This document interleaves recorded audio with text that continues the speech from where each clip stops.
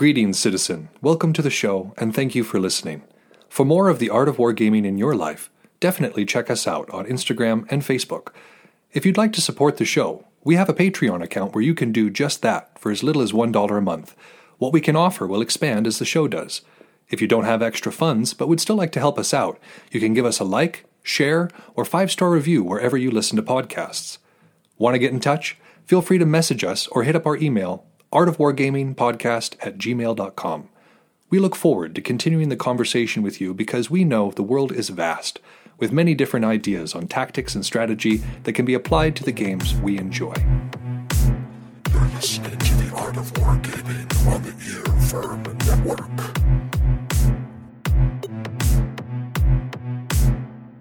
Fiction Focus, the Klingon Art of War. Welcome to the Art of War Gaming on the Earworm Network. I am Yaga Malark, and today we are doing a fiction focus on the Klingon Art of War. And I could think of nobody else that could possibly have done this episode with me except for our dear friend Thumbs. So, in the main body of this particular episode, we will be talking about the Klingon Art of War. But before we get to that, a couple of things I wanted to talk about. First is that I am stoked about the new AdMech Codex. I am recording this the night before the Codex comes out. I pre-ordered it last week, and it's about to come out. And I've seen some of the leaks. I know some of what to expect, but I am giddy. I think giddy would be the word for it. Every time a new Codex comes out in this particular edition, AdMechs, they're very near and dear to my heart. It was the first army that I really invested myself in terms of like really learning the rules for it and trying to perfect some strategies for it, which I've never actually been able to test on a tournament level, like nationally. Here locally, it's worked pretty well. But yeah, they're my first love. They're one of my main focuses in this particular war game, so stoked about that Codex. In the saga of the Kill Team tournament between TF and I have bested him once again. The mission that we did this last time was taking prisoners, and it was again one of those getting close and melee sort of missions. And as I mentioned before, the majority of my kill team is simply acolytes with rock cutters, which are just marine killers. They're really anything killers, but they take away that natural resistance to death that Space Marines have, especially in something like Kill Team. So they're wicked. So that was another one where he had to come to grips with me, and it didn't go so well. I got initiatives, and I was able to get in and isolate his guys, local numeric superiority. I know we're drilling that all last book, but it's a good lesson working for me. Because again, man-to-man, an acolyte versus a Space Marine, the Space Marine's going to win every time. But if you could swarm, well, then that's where it's at. That's the moneymaker. So, this next one that we're going to be doing, they'll talk about in the next episode, should be more interesting. We're doing the escalating conflict, and that one is going to be a bit more open, because it's whoever controls the objective at the end of the match. So he doesn't have to come to grips with me early on. We'll see if his firepower outmatches my Xenos zealotry. Lastly, I got back into a series that I have missed sorely, and that has come a long way since the last time I played it. The last time I was playing it in my college dorm room, it was still an 8-bit game on the Game Boy. And to see it fleshed out really quite beautifully. The Fire Emblem series is quite good. I've always loved them. I like the fact that they're tactically sound. You really have to figure out how you get the best out of your units. There's strengths, there's weaknesses, and you have to be able to play those against your enemies. And I really dig that. Of course, it's, fantasy anime combat, but the tactics of it are pretty darn sound. And the graphics in this new one, oh my gosh. You're like commanding a whole battalion of soldiers, so you're out there, and every time it zooms in on the fight, it's, you're running up and slashing the dude, but there's a bunch of other guys fighting around you because your battalion is coming to grips with their battalion. You can send your battalion out to attack without you and just kind of utilize its bonuses. It's cool. That's what I mean to say, is that it's a really, really cool game. And if any of you are into that particular style of the game, the turn-based, kind of a fantasy kind of a setting, but, you got Pegasus riders and that sort of thing. But hey, flyers are fantastic, and they have similar strengths and weaknesses as they would in any other war game. So, for any old fans of Fire Emblem, if you haven't gotten this one, totally worth it. And if you are not somebody who has partaken of the series before, this would be a great one to get started with, because, man, they did great. But I have rambled enough about me, and I would prefer now if we would transition into talking about the Klingon Art of War.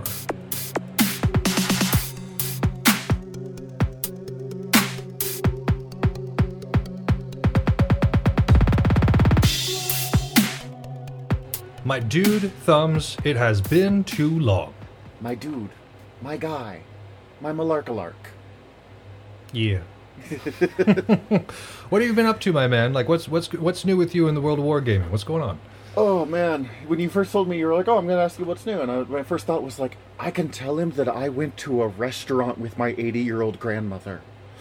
Wayo. Like, not related to wargaming, but just the fact that we have reached a point where I can do that every once in a while. I'm like, that's the most exciting thing that's happened to me in a year.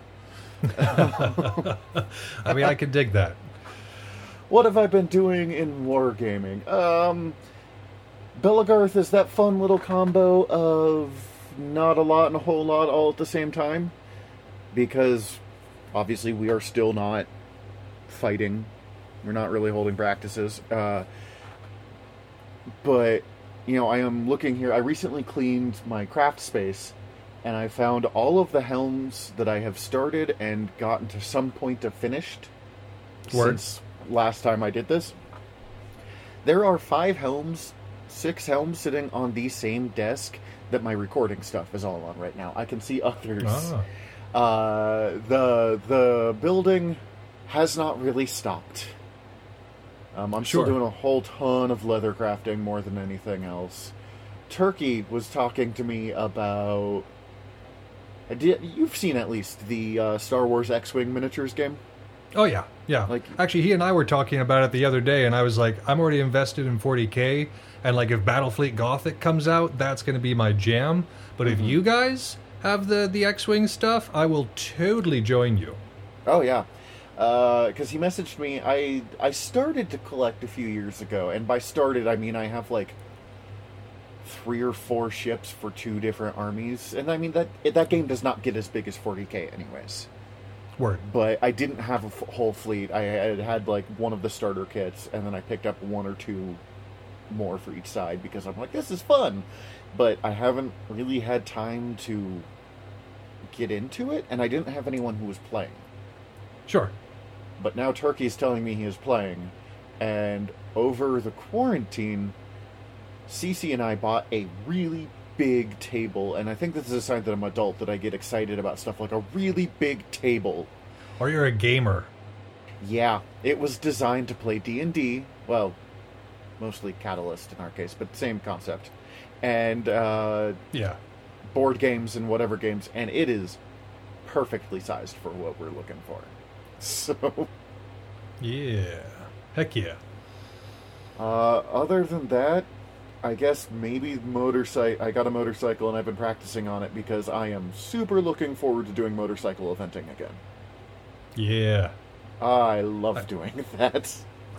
I know that it's totally impractical and probably extremely dangerous, but I still have this dream from my very first year of Belagarth, of getting a group of guys together, or gals, it doesn't matter. 9, has to be 9. Beeps. And then putting them all in like black cloaks, like long black cloaks, and then riding in on black motorcycles and being the Nazgul. Yeah. Okay, so on one hand I want to say that I'm in. On the other hand, I once got a belt flag stuck on my back wheel. Right. And that was one of the most terrifying experiences of my life. So the idea of going in with like a cloak or a cape or anything gives me the cold sweats. And it should. It's a very impractical and dangerous idea that nobody should attempt, but it's still a really cool mental image. It's okay. I've always wanted to get to like, I always imagined this at like Haley, Idaho, where we used to have Chaos Wars, but like Right, 20 right. miles outside of town, pull over and change into, like, proper get-up with full armor and everything, and ride into town on, like, you know, full armor kind of style.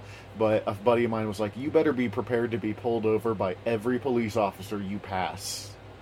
Why? For looking like a weird, angry leather weirdo. Oh, fair enough. Yeah, okay. because I'd be wearing, like, a freaking Nazgul kit. Like... Right.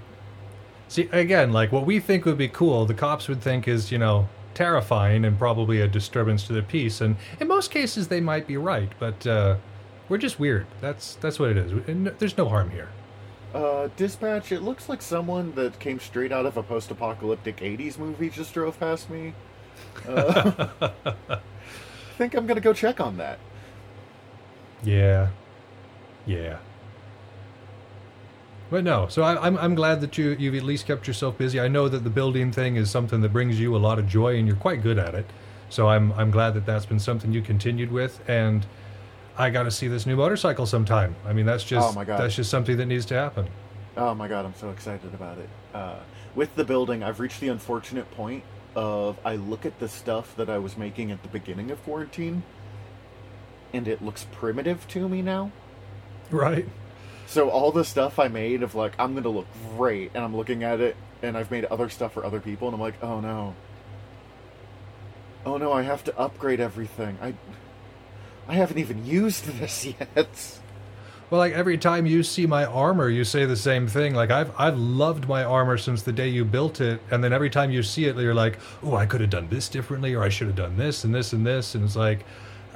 I mean, I love it, but I get it. It's the curse of crafting. Right. Well, it's the curse of being an artist. Like, I've never met an artist that didn't critique their own work way too heavily. I was trying to explain this to you once, and you're like, what do you mean? I'm like, okay, just imagine going back to listening to the first episode of Art of War Gaming from, what is that, 2 years ago now? I've done it. Yeah, I've done it. It's rough. I've done it with every podcast I have. I try to always listen to episodes, like all the episodes I do, and I definitely like go back every once in a while. I'm like, oh god, no. Oh, I'm so glad people are still listening to me. We've come so far. And just think where we'll be in like 2 or 3 years. We'll be looking back being like, my god, those noobs and their noobishness. How embarrassing. They have no honor. Speaking of honor... Thank you for grabbing that. So you want to give us a little intro to this book we're about to do a little coverage of? So this book is kind of infamous in Art of War gaming canon, I guess, because this is our Great Lost episode. Yeah. We have covered this book before, and technical difficulties happened, and we never got to release that. We're always like, we'll have to do it again someday. And even when I was like, I need to step back from the podcast, it was very clear that when it came time to do this episode, I was going to be here again. Right. How could I do a Klingon episode without you? That's just silly. That's very silly. It would not work. The Klingons are probably my favorite fictional species. Actually, I can just end that sentence there. They're probably my favorite fictional species. They are insane. They're so weird as a culture, and I just really adore them. This is The Klingon Art of War, Ancient Principles of Ruthless Honor, translated from the original Klingon by Keith R.A. DiCandido. And it is basically copyright infringement on Sun Tzu's Art of War, but through a Star Wars lens. There are 10 precepts with following dictums, which is just like the precept. Wait. I gotta make a correction real quick, because you just said Star Wars, and I'm about to get a lot of hate mail. Oh my god, what did I say? Went through a... Oh no. Oh, I'm gonna get my nerd card revoked. Okay, through a Star Trek lens. I've been thinking about nothing but Star Trek all day long, and I do that. Anyways, there are, the 10 lessons, and then there are examples from Klingon history or Klingon legends that exemplify the lesson taught here. And then at the very end of the chapter, and I'm just mentioning it because it probably won't come up in the in the discussion itself much, is what is called Kratak's commentaries. And it's the idea that the guy that edited this from ancient Klingon is putting in his own thoughts and being like, you remember the great encounter with the opera singer who got angry and violated his honor, and he messed up this, he didn't follow this precept, and now he died, a worthless patak. And it's a weird bit of world building, because, I mean, we've done several of these books at this point, and I have never found another book that's like, here are the lessons of war, of, for the glory of the Emperor, or for the good of the Jedi, that shows, like, and here was a restaurant worker who also followed these precepts. And, like, you get a more complete look at what Klingon life is than I've seen, like, anywhere else, where it's usually, hey, those, like, 6 pirates on a ship. Well, yeah, that's the representation in Star Trek, though. They show up, they do something, they blow some things up, they mess up the plans, and then they disappear again. So, of course, we have this image of them as just being in constant state of war. But, I mean, nobody does that. Like, I mean, even the most warriorist of warriors spends at least 90% of their time not at war. I mean, they might be training, they might be hanging out with their squad mates or their shipmates or whatever the case may be, but there is a whole lot more to life, even if you are a warrior. But these general ideas still apply. So I really dig that part of this book, because it does make it more realistic, and it gives you a richer view of, like, Klingon life. Well, and one of the things I like about Klingons, and they pointed out here, is because there is such a... I mean, we've been getting stories about Klingons since the 60s. Right. And the early Klingons were way different than, like, the warrior culture it evolved into as a kind of creative concept. But that means that we have, like, these dictums, but then we also have Klingons who super did not follow those dictums. Right. Like, their, honor was not a big thing for the original series, so you're like, wait, this honorable culture did what now to the grain? Like, this is... Why are the people that, in theory, wouldn't even wear helmets because it hides the face is, like, turning invisible in the middle of a fight? Because people are complicated and round, and, like, even some of these dictums almost contradict each other. Right. I mean, that's kind of... I mean, it's just life in general. We haven't studied any books that didn't have contradictions or things that we needed to pick a fight with. I mean, I'm not sure if Mr. DeCandido is still with us, but, like, I mean, we could go knock on his door and pick a fight, I suppose. Pick a fight with a live guy, but that doesn't sound quite... That's a crime. That's assault. That's assault right there, yeah. So maybe not. Also, you made a book I really like, so I desperately don't want to anyways. Like, thank you, Mr. DeCandido. No, I suppose, yeah, that's true, too. That's true, too. But the way we're going to go through this is there are 10 precepts. One of us will read the basic precept, and then we will talk about it a bit, and then we each picked... They have example stories. We will each tell you what our favorite of the example stories was and give a quick summary of the story. Yeah. Like, we won't read the whole thing out, but we'll talk it out. The first precept. Choose your enemies well. Dictum.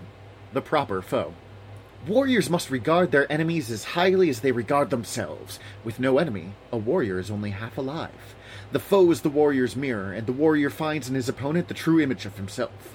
Warriors crave foes against whom they can be tested, their limits exposed and transcended. Recognizing one's rightful enemy is as sweet as discovering a hidden part of oneself, a long-dormant desire, an ambition resurgent. Facing and defeating this enemy refines and elevates the hidden self, the essential nature. Victory against an enemy too easily bested is fraudulent, a sham of honorable combat, and it reveals only the blemish in a warrior's heart. Yeah. Oh my god, it's like the side of a metal van. I'm sitting here just being like, you could make that into lyrics, and Mr. De Candido could be the next metal writer. I'm just saying. That's pretty metal. I mean, the basics of this one is pretty simple. Pick your... That is exactly what it says. Is pick your enemies wisely. Choose your enemies well. Yeah. And I like that it mentions that it goes both ways. Like, don't pick an enemy you don't necessarily need to have, especially if they can just kill you. But don't beat up the new kid on the field every time, and either, because one, it doesn't help you at all, and it shows your true face. You kind of stink. Yeah. Yeah, no, I got kind of the same thing from it. It's basically saying that one of the best ways to get better, really the only way to get better, is to seek out opponents that challenge you. And you know, those could be opponents that are way better than you, but they should be opponents that obviously we can study their motions and learn from them, not just be like, I don't know how you killed me, but I am dead and very confused. Or it's kind of the same thing in 40K. You want to seek out people. We want to seek out people that challenge us. What's the point in fighting people that like can't fight back? That's silly. So yeah, but like the futility of effort too. I like one of the stories really goes over this idea of like, why would you even pick that fight? Like that is a fight that cannot be won, and you're just kind of being dumb at this point to prove a point. Yeah. If you're having trouble, I mean, it can be as simple as like on a on-field thing. If you are getting squashed by this same little part of the shield wall every time, and you're not helping anything by that, like if it's worth it, if you need to hold these guys back long enough while their stuff happens, that's a well-picked enemy. But if you're just running up against the same dude and he's killing you the same shot every time, no matter the fight, go do something else for a while. That is a poorly picked enemy.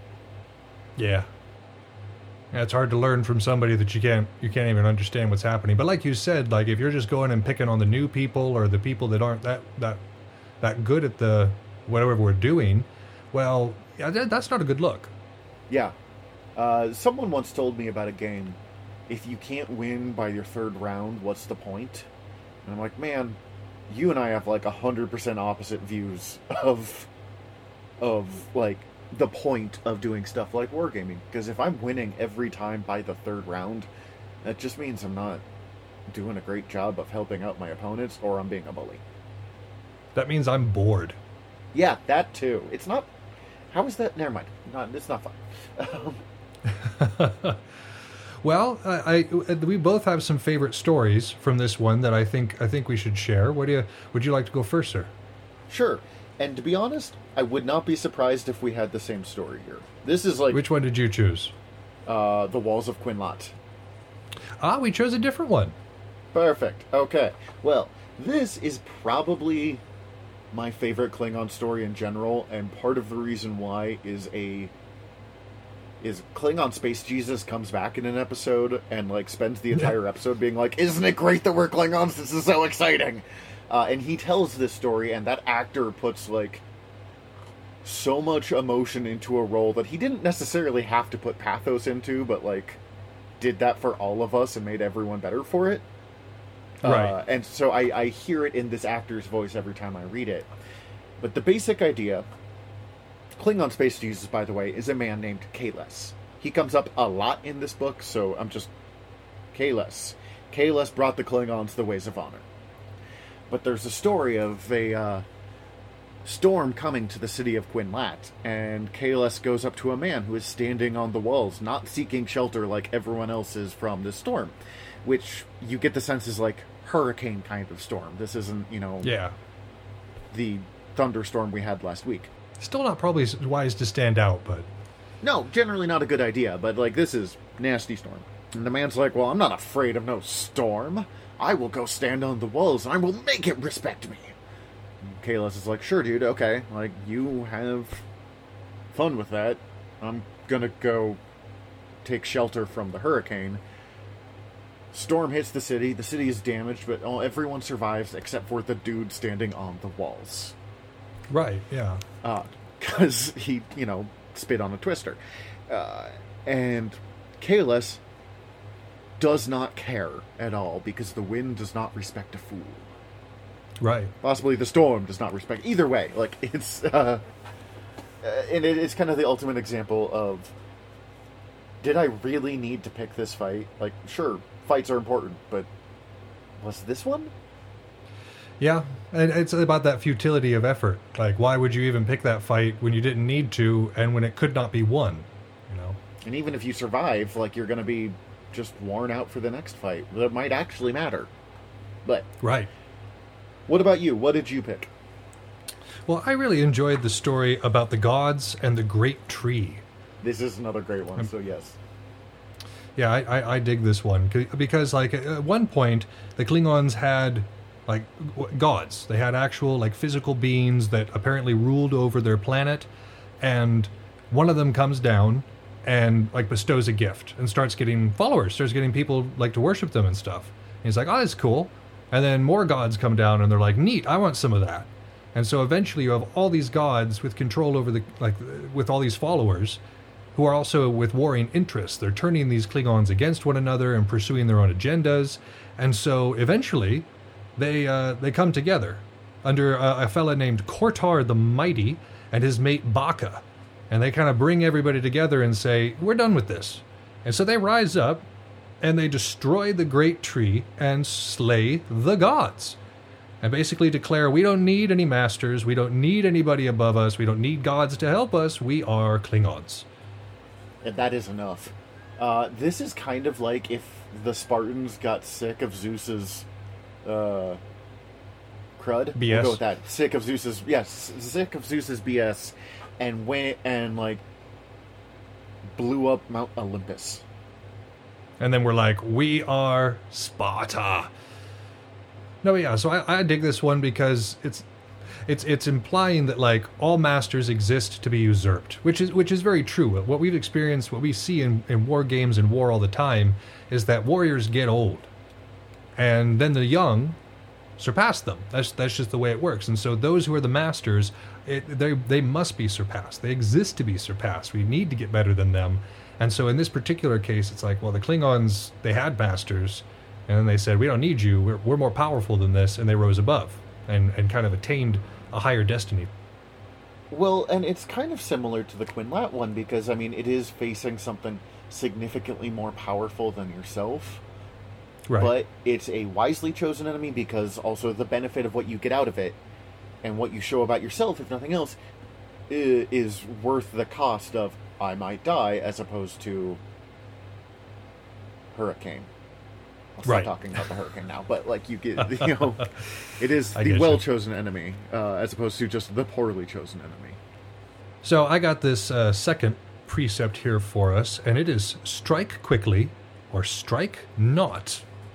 And our dictum here, to kind of clarify, warriors must exalt unfettered action. While counselors discuss and scholars debate, warriors act.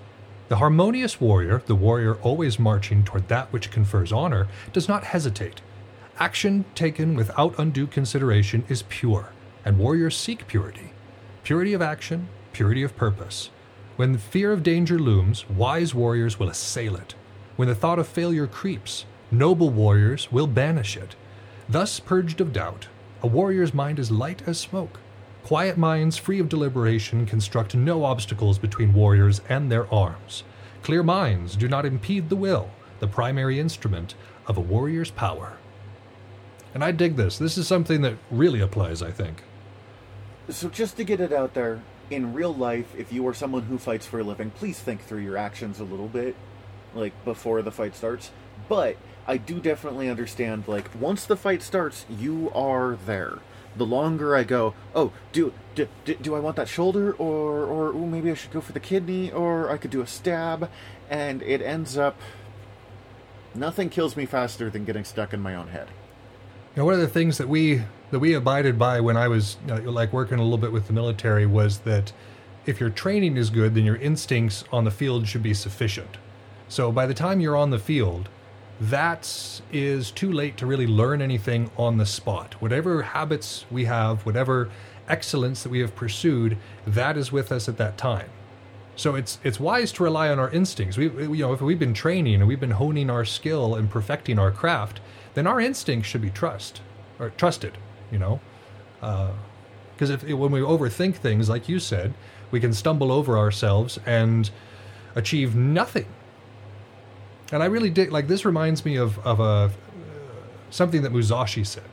And Musashi was talking about how you should never make a futile strike. We should always be striking for the kill. Every single shot we throw should be a kill shot. Even if it's blocked, even if it's avoided, if the idea is to slay your opponent, do that. Don't hit their sword. We're not trying to hit their front linemen or something like that. We're going for characters. We're going for people who are high up, and we're going for the kill every time. Honestly, it strikes a lot of balance with Yoda's do or do not, there is no try. Yeah, there's that too. I will do the thing. I might succeed, I might fail, but I am going to put my all into doing the thing. The idea of, or Right. I will just not do it at all. The try, they're like, I don't know, maybe... it's setting yourself up to fail. Yeah. If you fail, whatever. But at least you did the thing. At least you committed. Which means that, like, at least we can say that we tried our hardest, you know? Yeah. Especially in a thing like wargaming, I'm gonna be back up in 5 minutes. It's fine.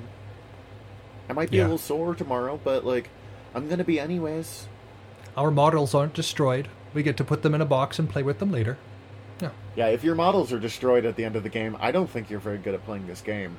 But Games Workshop probably loves you, and it pays their, like, bills. Either that or your opponent is a terror, and you should probably stop playing against them.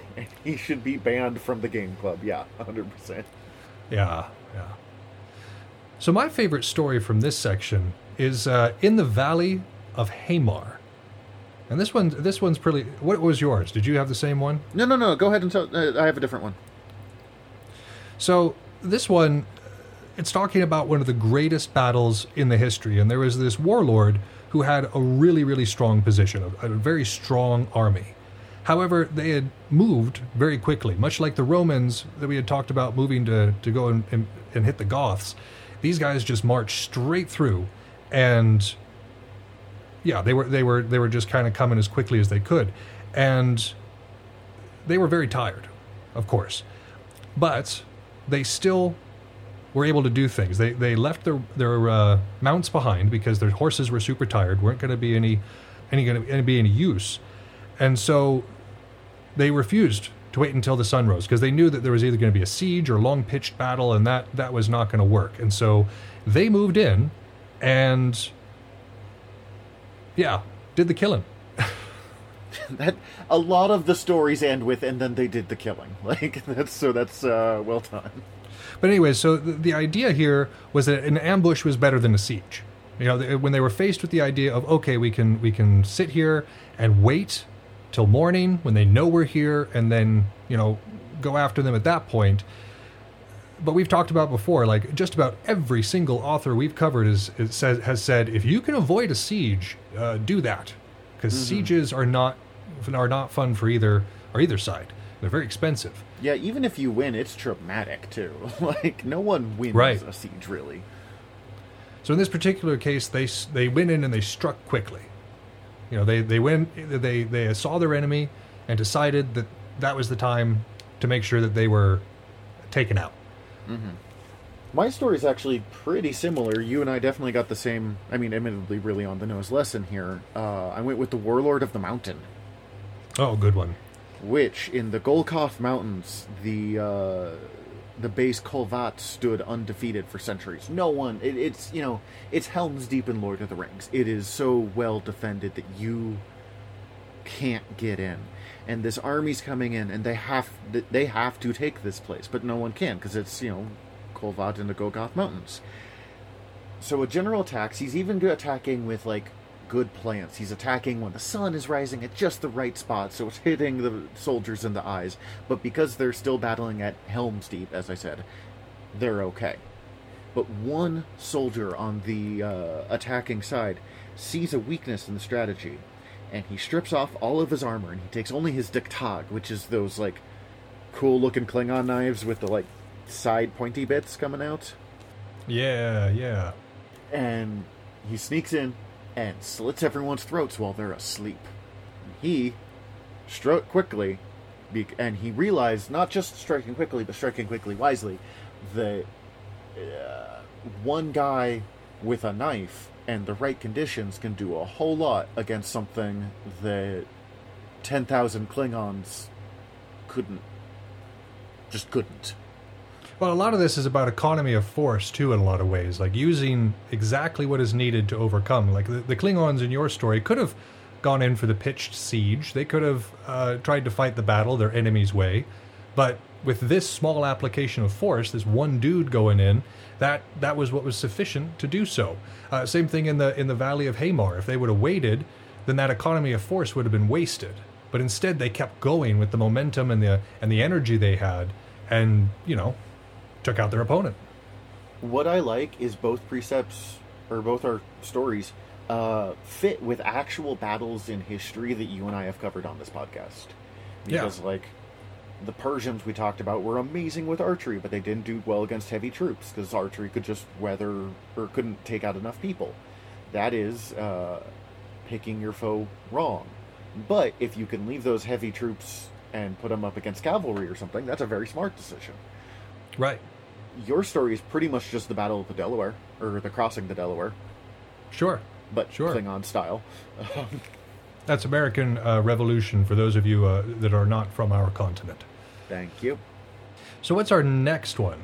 For our third precept, always face your enemy.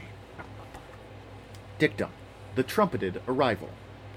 Warriors must announce themselves, proclaiming their intentions and desires, entering to the trumpets of their certainty. Warriors make themselves known at all times. Theirs is the way of honesty and backbone. For this reason they forswear the shadows. A warrior does not whisper, nor plot, nor connive in unwitnessed secrecy. Warriors show their faces, and hurry to confront danger, fear, and pain. You must not hide. Make your cause known to all, even to your enemy. It is only through candor, as simple as a blade, that you can achieve true strength and lasting honor. Kapla! Kapla! And then your eyes have to go super wide, like the Chancellor from Next Gen Deep Space Nine. I don't think I could ever mimic Gowron. He no, just I can't. I've the, tried. That actor was he was too good. So this is possibly the most interesting one to me because Klingons have cloaking devices. And it directly contradicts the precept that we just covered and the stories that were in that precept. Klingons have cloaking. There's one point where they talk about during war, if a ship is setting off, a distress signal, Klingons will hide out cloaked so they can attack if someone comes to save it. Or another time, a Klingon ship is cloaking, moving, decloaking, firing, and then recloaking before they have a chance to lock on to where these ships are. Right. That is 100% against the precept here. But the argument made is, in combat, there is no honor greater than victory. And I spent longer than I probably should have trying to, balance these two things together. And I think the reasoning they would go with is, once combat is started, the rules are off. The Klingons aren't, sneak attacking the opening war. They're popping up and being like, hello! You and I will be warring now. Congratulations, this will be very exciting for us both. It is time for some war. And then they attack. They're not plotting political assassinations. They're not... Well, for the most part. I know that there was that brief encounter with the other dudes. I'm not a huge Star Trek guy, unfortunately, but there was that series around Gowron where the House kind of plotting and Duras. scheming. Yeah, that's the one. Yeah, but that dude had no honor and died that way. Exactly. Yeah, exactly. Yeah. But I think this is largely about integrity, too. A lot of what they're saying here, especially when it comes to our personal relationships, is to say, be upfront and kind of honor what you're saying, be true to your word, because they're talking about reputation a lot here. This concept of honor is really just your regard and your reputation amongst your warrior peers. And so sneakiness doesn't really gain you honor or glory. And on a purely social level, don't pretend to be someone's friend when you're not. That doesn't mean, Word. Be mean to them, be rude to them. But don't be like, hey, buddy, we're so close, I trust you so much, and then go be cruddy to them somewhere else. Yeah. If someone is your enemy, that doesn't mean you have to punch them in the face, but, they deserve to know. Sure. Or at least not be taken in by falsehoods. Yeah. For sure. Which is why they hate the Romulans so much, but... Yeah, the Romulans, that's what I meant. Those guys, the guys I was mentioning earlier. The Romulans, yeah. What was your favorite story from this one? You know, I'm sure that we're not sharing one because mine's actually from Kratok's commentary at the end. Okay. The part of it is because I really love the Dahar Master. It is like the highest honored position that you can get in Klingon culture. I looked it up. It involves 1,000 victories and stuff like that. Like, I have won 1,000 fights is a basic requirement to be a Dahar Master. That's an insane number of fights. Yeah. The first Dahar Master makes amazing goals. He conquers huge amounts. He's a national hero to the point that they create the rank of the Dahar Master because they didn't have a rank in the military that bestowed enough honor upon it. But then, legendarily, his chief aide murders him in his sleep. And the chief aide is remembered as this great betrayer, this, absolutely failed the third precept.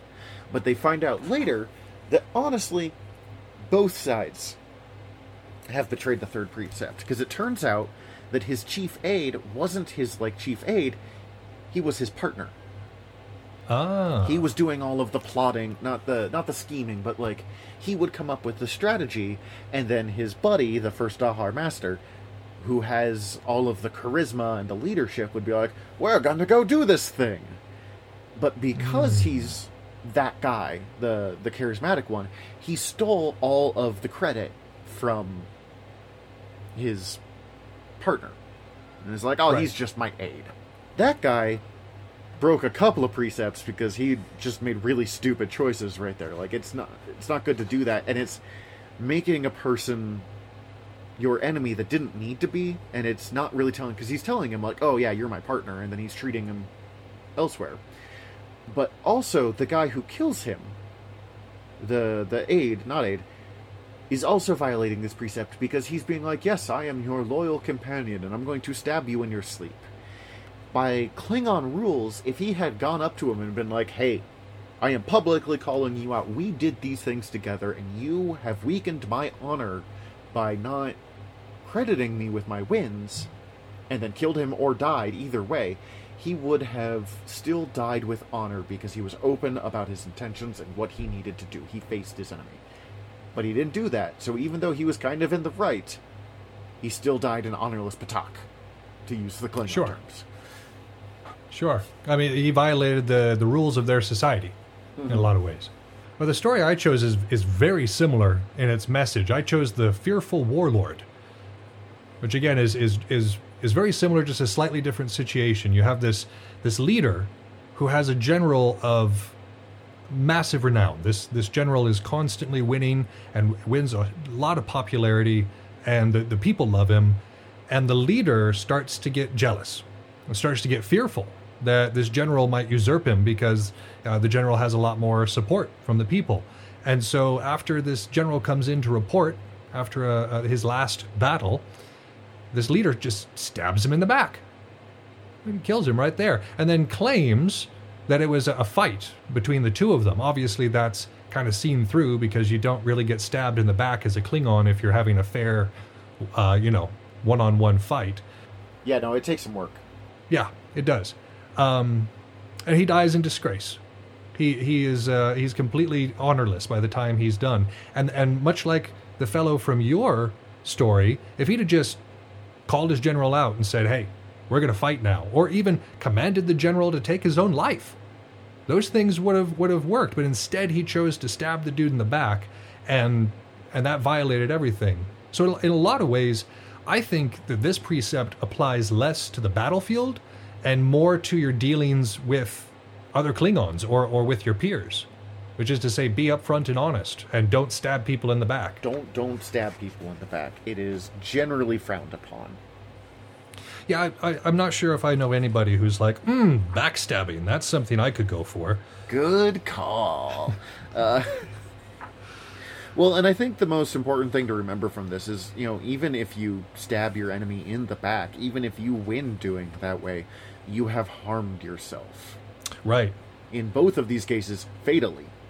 And it kind of proves true on social stuff. If you mess up your friends or your people around you, if you make stuff worse for them, they're not going to trust you anymore. And it's just going to end up backfiring. It will. And actually, over the last couple of episodes when we were studying the Soviet-Afghan War, that's absolutely true.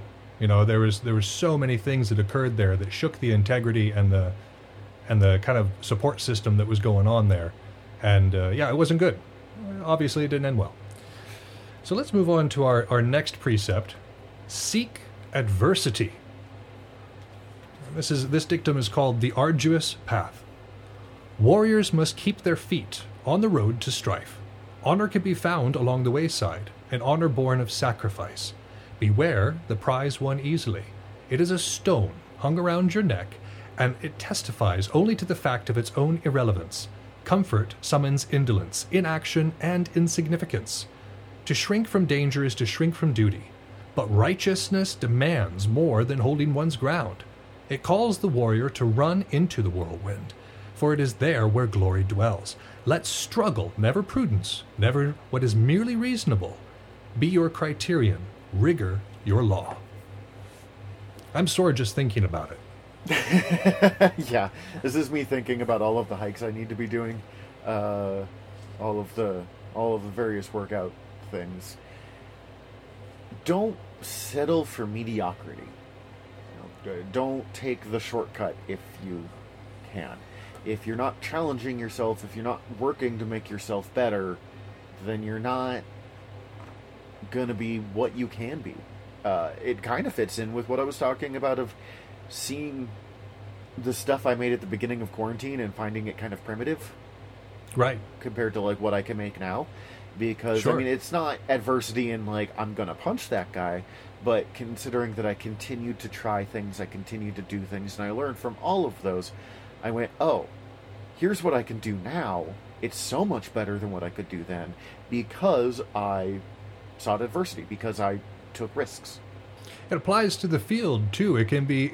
A lot of people are hesitant. I notice a lot of people being very hesitant when they first join the field, and perhaps not wanting to go into the scrum or into the thick of what is going on, but that's one of the only ways you can learn. If we're going to be a melee combatant, then we need to get into the melee, and fire hones the blade. We are only made strong by exposure to this adversity. Comfortably training, just to get, like, I've been doing bag drills, and that's great. Like, it helps me keep my forms, it helps keep me in practice, but it is nothing like having a live opponent. The first time I went on the field at an event, like, I'd been fighting for several years at that point, but I'd never been to a real event, like, you know, with more than, like, 20 people. Right. And as the fight started, I suddenly realized how wildly out of my depth I was. Like, because I had never sought anything on that level. So even though I thought I was pretty decent, I was introduced to a new level of war right there, and I learned so much in that first half day. And if I had just been like, well, nope, I can't do that, if I hadn't sought that adversity, I would not be where I am now. Right. You know, on the field or off the field, honestly. Like, yeah, I was very jealous because I wasn't one of the first people in Stygia to go to events. Actually, it took me a while to be able to get to go. You went before I did. I know Toto went before I did. Nope, that's not true, because I didn't go till the Chaos with the Empire. Oh. You were there with Halloween. But not important to the story.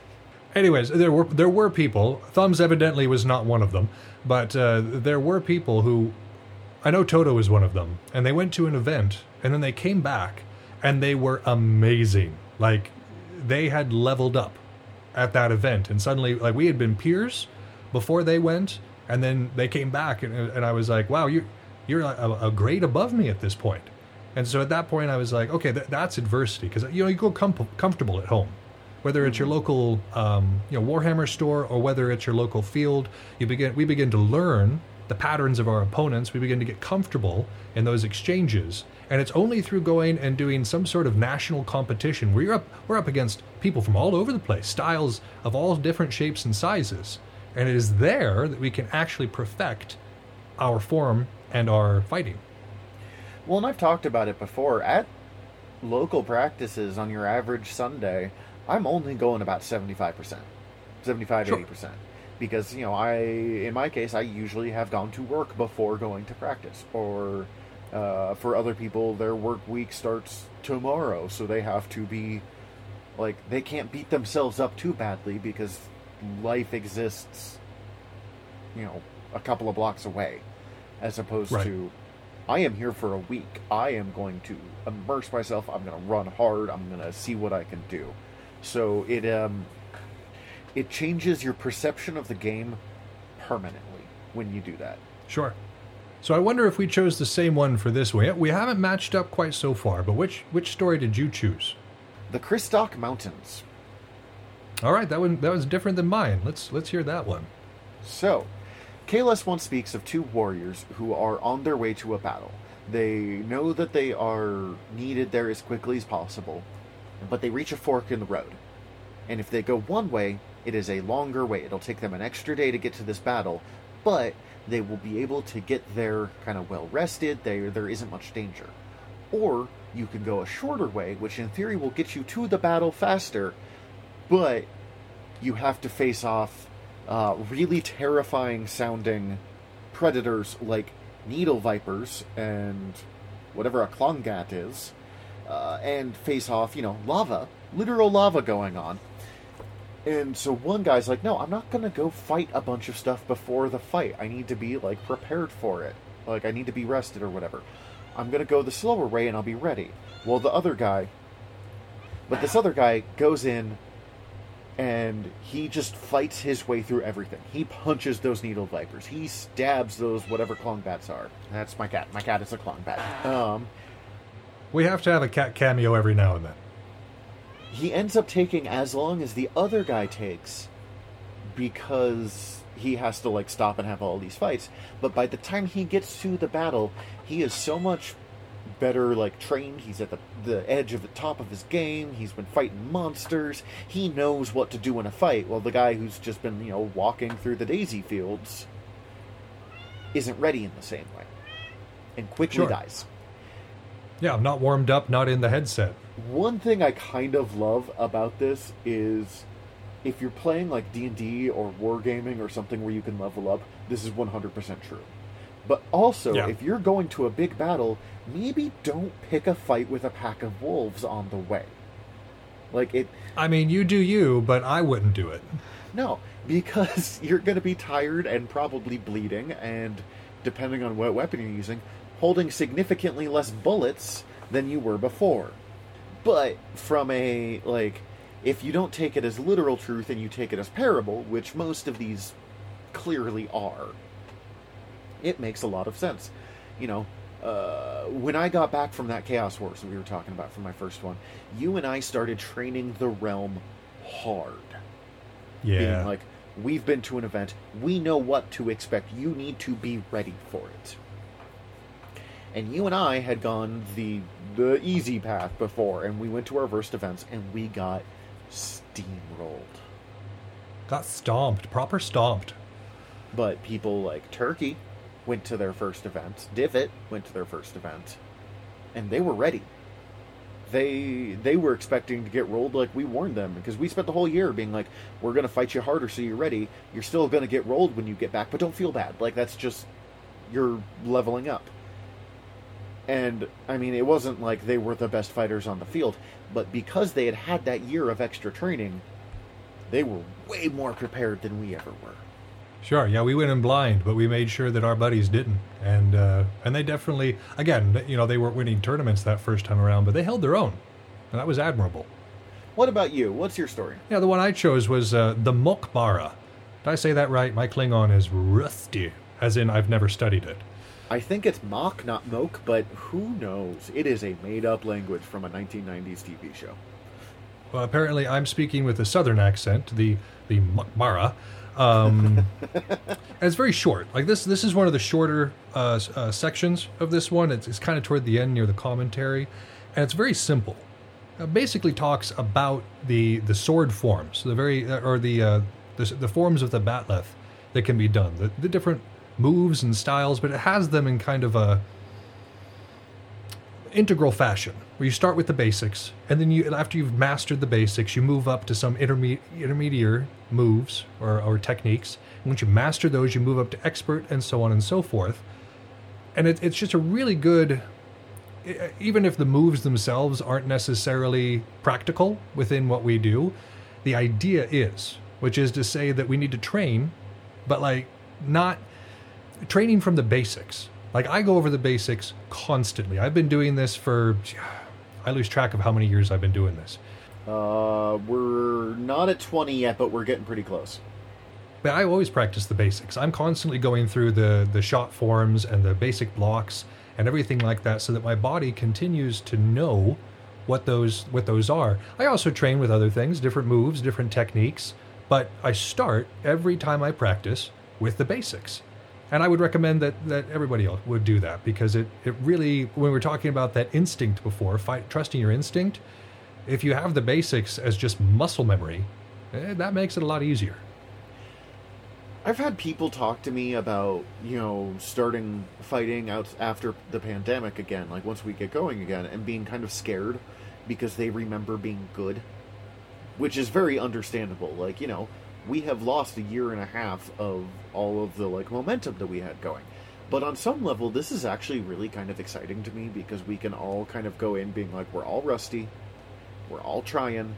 Here's a chance that we can confront bad habits that we may have had even before COVID hit.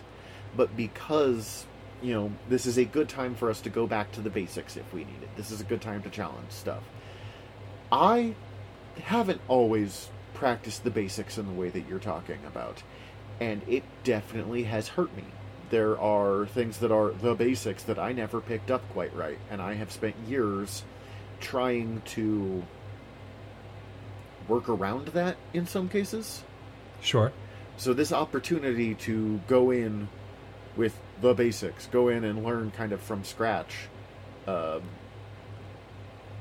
with the higher advantage, is very good. We've talked before about how being gone for a while can sometimes help your fighting, because it gives you kind of a chance to reset in some ways.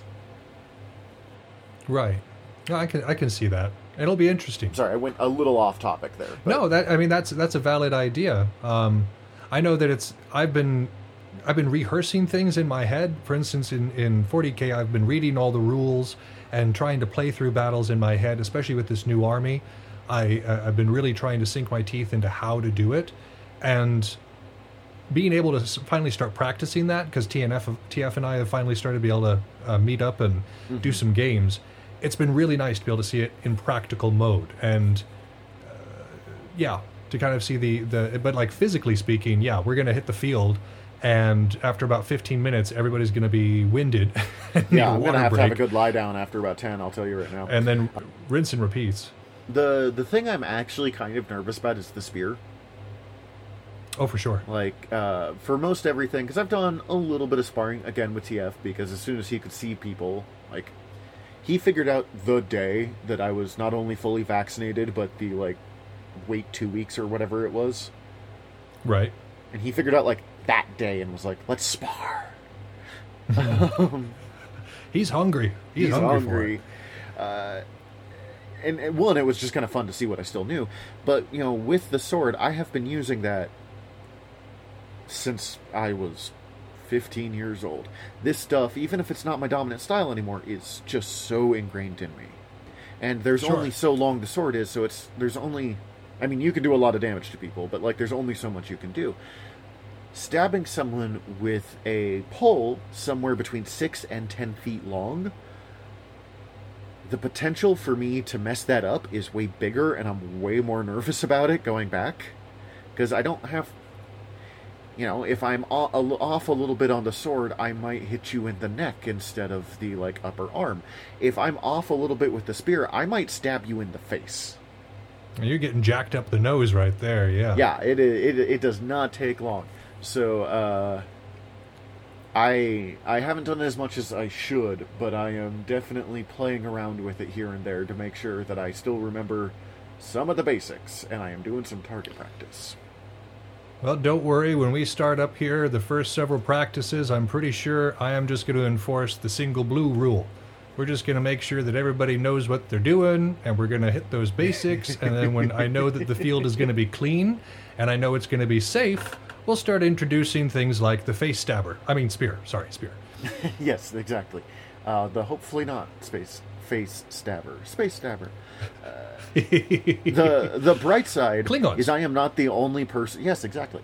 I'm not the only person that has expressed this concern, so I'm pretty sure we'll be like, "Oh my god, I'm sorry," being like, "Nah, man, I did this to some. I'm out of practice too." Like, right. I'm not mad at you. I forgot how to dodge. Yeah, right. So, 5th precept: reveal your true self in combat.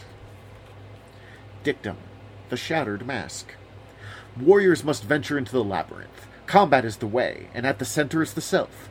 Discover and declare your truest self, that which lingers when everything else has been stripped away, beyond victory, beyond defeat, beyond every need and the satisfaction of every need. Having passed through the wastes, the desert sown with death, you must hold your banner high and unfurl it. There on the battlefield, shatter your mask, for it serves an obsolete purpose. By your warning, you have already made yourself plain. A warrior has no more secrets. Aru. No, that's absolutely true. The best fighters that I've seen, they're not necessarily. There's no lie out there. I mean, like when we first enter the field, it's really easy for us to kind of be held back by polite notions, as it were, because it's one of those. Like in most society, we're taught not to hit people. We're taught not to be aggressive in that way, and so a lot of folks really struggle in revealing their true selves in combat because they're too caught up with trying to be nice, too caught up with trying to be polite. Now, again, this doesn't say be rude. That doesn't mean go out of your way to insult people. But you get caught up on yourself. You stand in your own way in that particular case, and so we can't hold anything back when we're doing this. It's one of those things where when you do show your true face, it is when you are trying for that win completely. And you're not thinking, we're not thinking about the people looking at us from the side of the field. We're not thinking about what we're going to do after that particular fight or when we get home. We are right there, and we are a warrior. There's also a moment of finding your true self in the face of battle where people really do show who they are as a person in a lot of ways. When I see you fight, like your own personal style, your own personal flares have developed through battle, through the adversity and stuff. Sure. And how it is completely different than, say, well, me or Turkey, who we're mentioning a lot, because it turns out I haven't seen people outside of Stygia in a year and a half. It's hard to talk about them.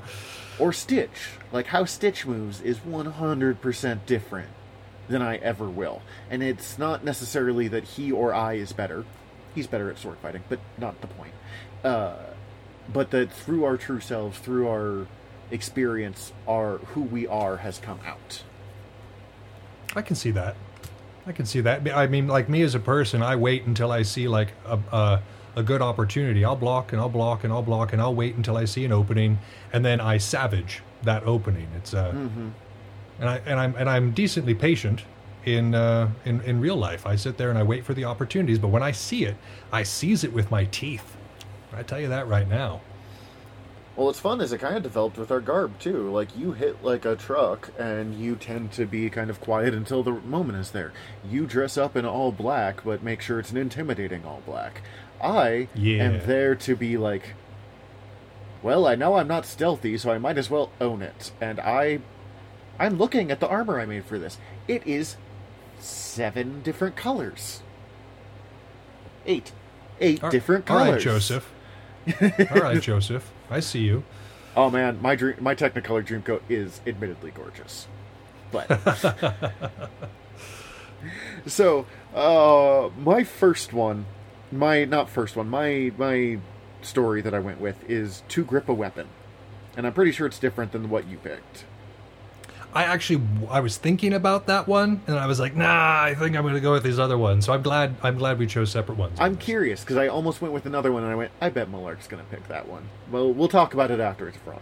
So, To Grip a Weapon is talking about how a warrior of Kalos once said that he could tell the quality of a warrior simply by the manner in which he held the batleth. Now, if you know, the batleth is the kind of half-moon sword that Klingons hold. And he's saying that if you're holding it so the half-moon is going up over your shoulder, which in some ways is like the most comfortable way to hold it, just thanks to like balance and stuff like that, he knows you're not a very good warrior. He doesn't have to worry about you. Because if you're going to go into a fight, you're going to have to stop, pull your batleth up, completely change the position you're holding it, like turn it around, and then attack. You're not ready for a fight. You're not that dangerous. If you're holding it the other way, so, leaning against your shoulder still, but the blade side out, it's a little less comfortable to hold maybe that way, but you're ready for an attack immediately. Also, if you have, the blade side in towards you, and this is a danger of any sword that you're leaning against you, it's basically... Oh, what's that term that we use where the sword is against you and the sword gets hit and you... Anviling. Anviling, yeah. God, I'm out of practice. It's like anviling. If someone walks up and you've got that blade against you and they kind of like smack the backside, you gotta cut yourself. Right. I mean, even a real blade would be like that. If you're sitting there and you're holding your blade if we're holding our blade against ourselves because we're fearful to extend it too far, and somebody smacks it, real blade, we're gonna stab ourselves. And he was saying the other way, if you're propping it up on your shoulder and just kind of looking cool, well, that's not really effective either. We're just kind of chilling there and standing. An amateur posing might look intimidating until you know what you're doing. No, that's very much it. Like I know that there were many members of Stygia who perhaps watched a little bit too much anime before they came out on the field, and they would strike the most ridiculous poses, because of course they'd seen it and they thought it was intimidating. But it was most of these poses were completely ill-suited to actual combat. They took so long to get out and into a real ready position that by that point you were dead. I mean, you looked cool, I guess, but you were dead. Yeah, but you know what's even cooler? Winning. Exactly. So a real warrior holds their weapon out in front of them in like a ready stance. You're ready to fight, right? What about you? What was your story? My story was strength from weakness. Oh, not the one I expected. Well. I still surprise you, sir. So strength from weakness is a lot. It's a lot like what it sounds like. Just because you're weak, just because we aren't as strong as we would like to be, doesn't mean that we cannot get there through diligent practice. Because two people who are strong fighting each other, that is glory. That is an awesome time. If people are evenly matched and both really into the fight, that's a really, really good fight. So, I mean, it's the same thing with 40K. If your opponent knows their army and you know your army and you're both playing wisely, that's a good time. That is a good time right there. But how do we get to that place? Well, Kalos offers a story in that regard. There is a pair of siblings, a brother and a sister. And the brother, when he's younger, is larger, more powerful, and more combat-oriented. His sister is smaller and weaker and doesn't really know that much about combat. And so he doesn't try very hard. He just kind of goes around and uses the talent that was afforded to him by luck, by genetics, and uses those to win, but doesn't really work at it. He doesn't really dedicate himself to the craft. The sister, on the other hand, she's going nuts. She works out every day, she's fighting every day, she's looking to improve herself constantly. And so eventually, they come together and they have to fight, but she wins. She wins, and again, it's not because of any other reason other than she was the one practicing. She was the one who was familiar with the most forms of combat and really wanted it. She actually had the real strength. He was born with the ability, but what she worked for was real strength. You see this all the time on the field. Either two people who both showed up at the same time and it clicks with one person earlier than the other, or someone who started a little bit earlier than the other person, so they, they're at 5% when the other person's at 0, and they kind of lean on that, like, oh, I know what, and I have done this too. I should say that I'm not just I know what I'm doing, and then the first time that the other person who has had to work for it and work for it and work for it, suddenly they're the one that knows what they're doing, it is one of my favorite moments to see in Belagarth. Like, I live for that. But it challenges you. Yeah. It's a pretty sweet sensation. And this weakness idea actually ties in to our next precept as well, which is destroying weakness. Or actually, no, destroy weakness. It's just straight up destroy weakness. So the dictum is the endless vigil. Warriors must watch with vigilance. A warrior's first quarry is within. Frailties of the spirit, flaws that gnaw at resolve. These are more treacherous than a deceitful friend, more wounding than a mate's betrayal. Your weakness is more powerful than your enemy's strength. At the crux of danger, weakness emerges from the heart like a beast from its lair. Your weakness will choke your courage, blind your valor, and smother your will where it sleeps. Harden your heart, and make it like the stony ground, inhospitable to weakness. Stalk weakness tirelessly. Slay it without mercy. Dishonor comes not from weakness, but from sheltering weakness and looking on while it multiplies, which it will, always. There's a piece of advice that I always give fighters when they reach a point where they're getting stuck, and they're like, man, I just don't know how to fight reds, or I just don't know how to fight spears, or literally any style. Oh, I just don't know, or even just, I don't know how to fight this person. I'm like, well, go spar with them directly. Or go pick up a red. Let's go work with some spear. Go use a spear for a while. You are actively destroying weakness. You are taking this thing that, oh man, I am struggling here, and you are confronting it head on. In this case, by using the thing that you're struggling against, so you learn its strengths and weaknesses. But it's not enough just to work to get better. It's also important to look at what you were bad at and challenge that directly. Sure. And one of the earliest weaknesses that I see in any sort of wargaming is the flinch.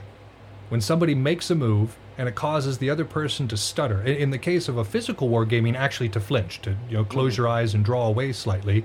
It happens in 40k too, where there's a particularly strong attack and your person just gets tilted immediately. This flinch is because we fear loss. We fear physical injury. And so, like, I used to flinch. When I first got into physical wargaming, I flinched. Absolutely. Somebody would throw a shot and I'd, just tense up all of a sudden. The way I got over that, though, was I realized that the reason I flinched was because I was afraid of getting hit. So I went and got hit constantly. I went and fought people who hit me hard and would level me on the ground. But every time I got up, I was proving to myself that I was not made of glass. And it broke my flinch. Eventually, it was one of those things of like, hit me, I don't care. The other one I notice a lot is almost the exact opposite. And it's not the flinch from yourself, but that hesitation to throw the shot because you're worried you're going to hurt somebody. Sure. And you're making a weakness right there because you're not throwing the shot you need to throw. Or you're not putting the power you need to throw into that shot. And the way you do that, you throw a bunch of shots. And you don't break people.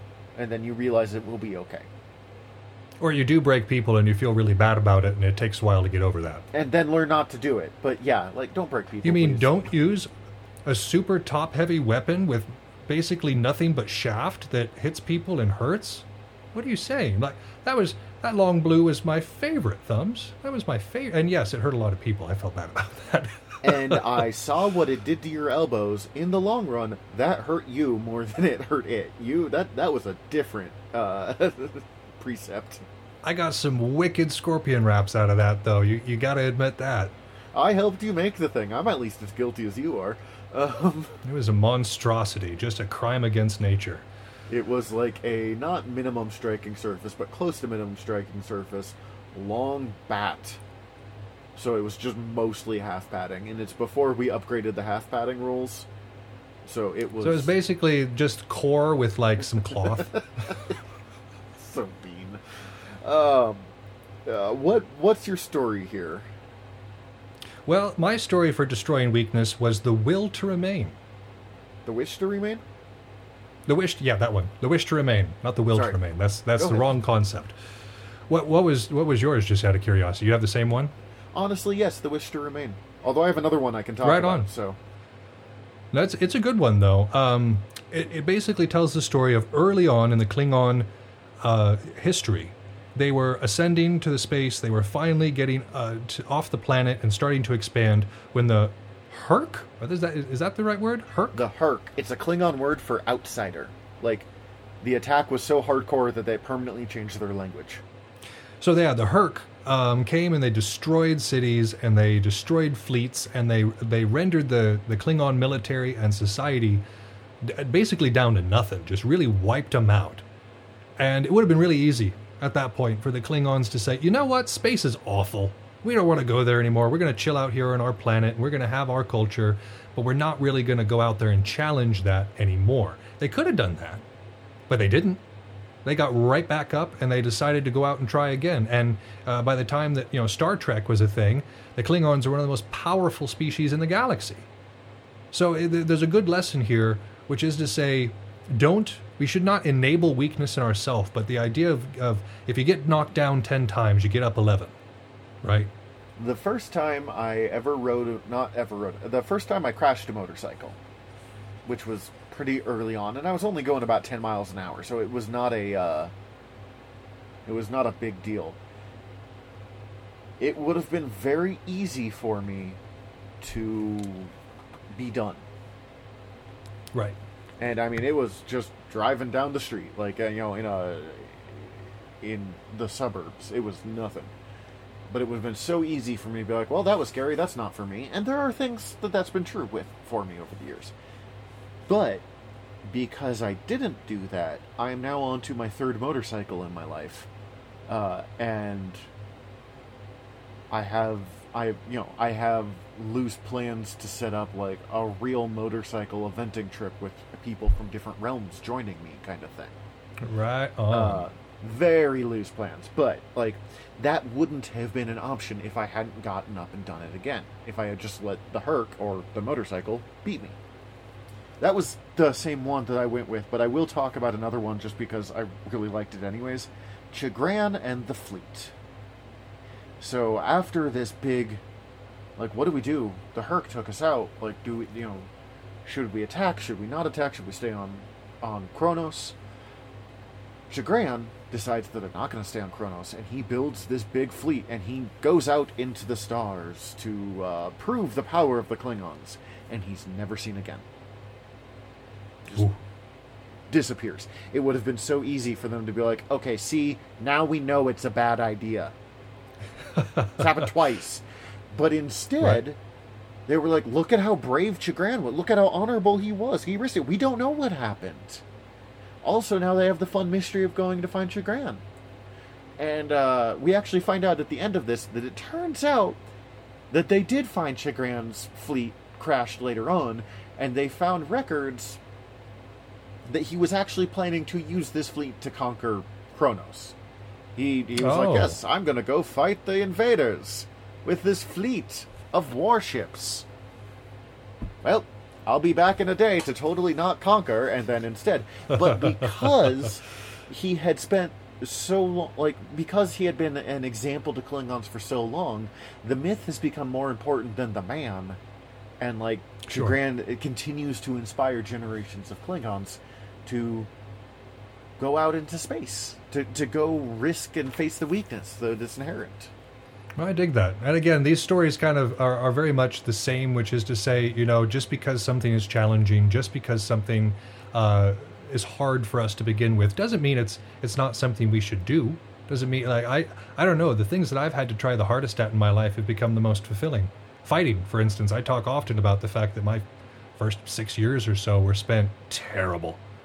Just awful. Pretty darn terrible.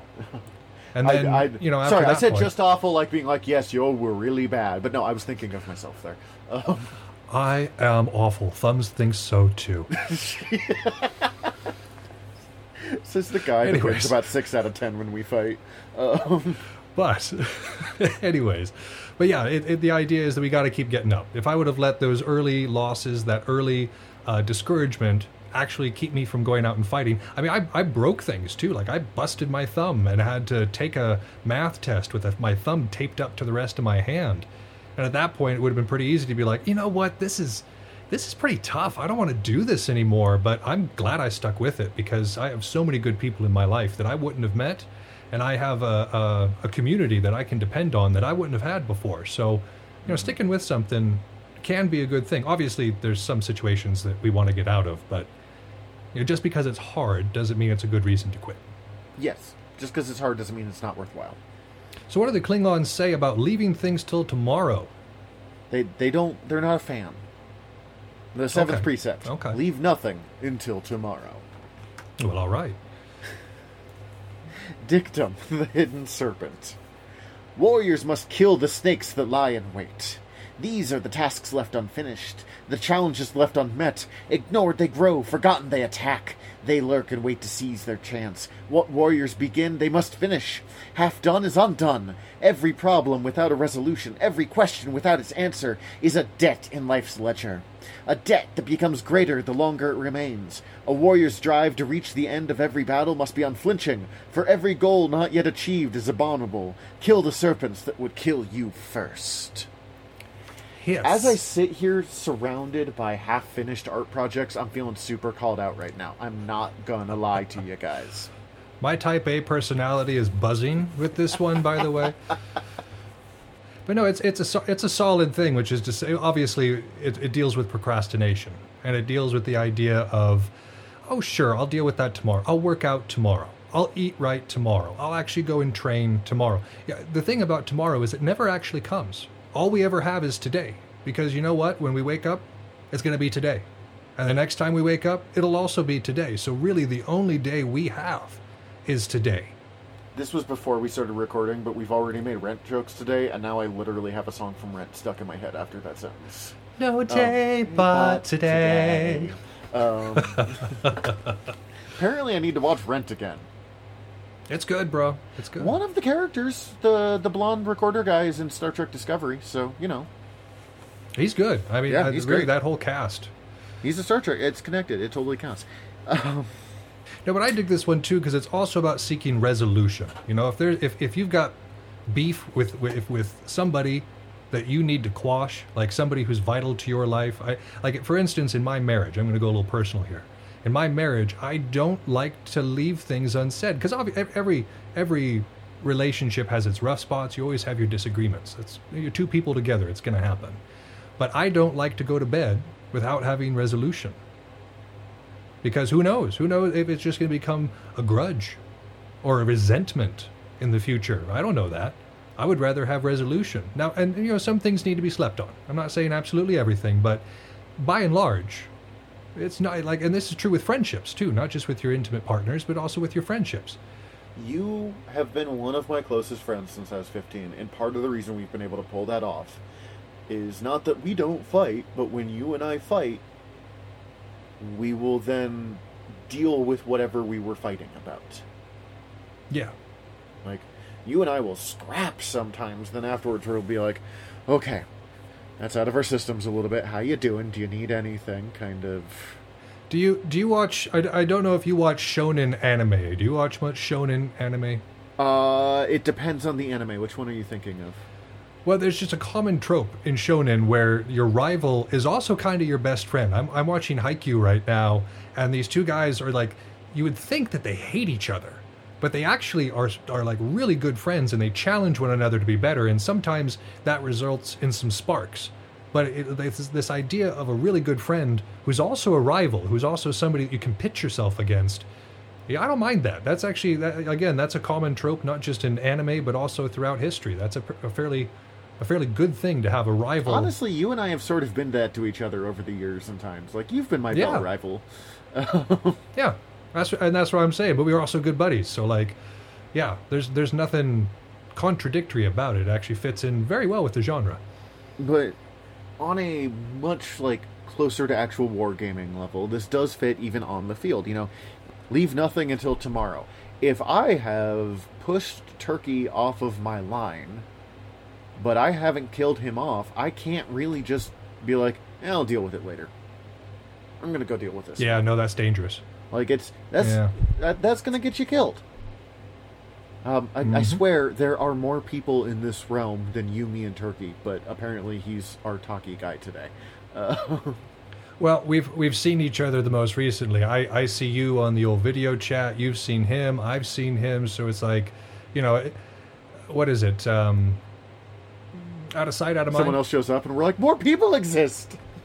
Yes, exactly. Who are you?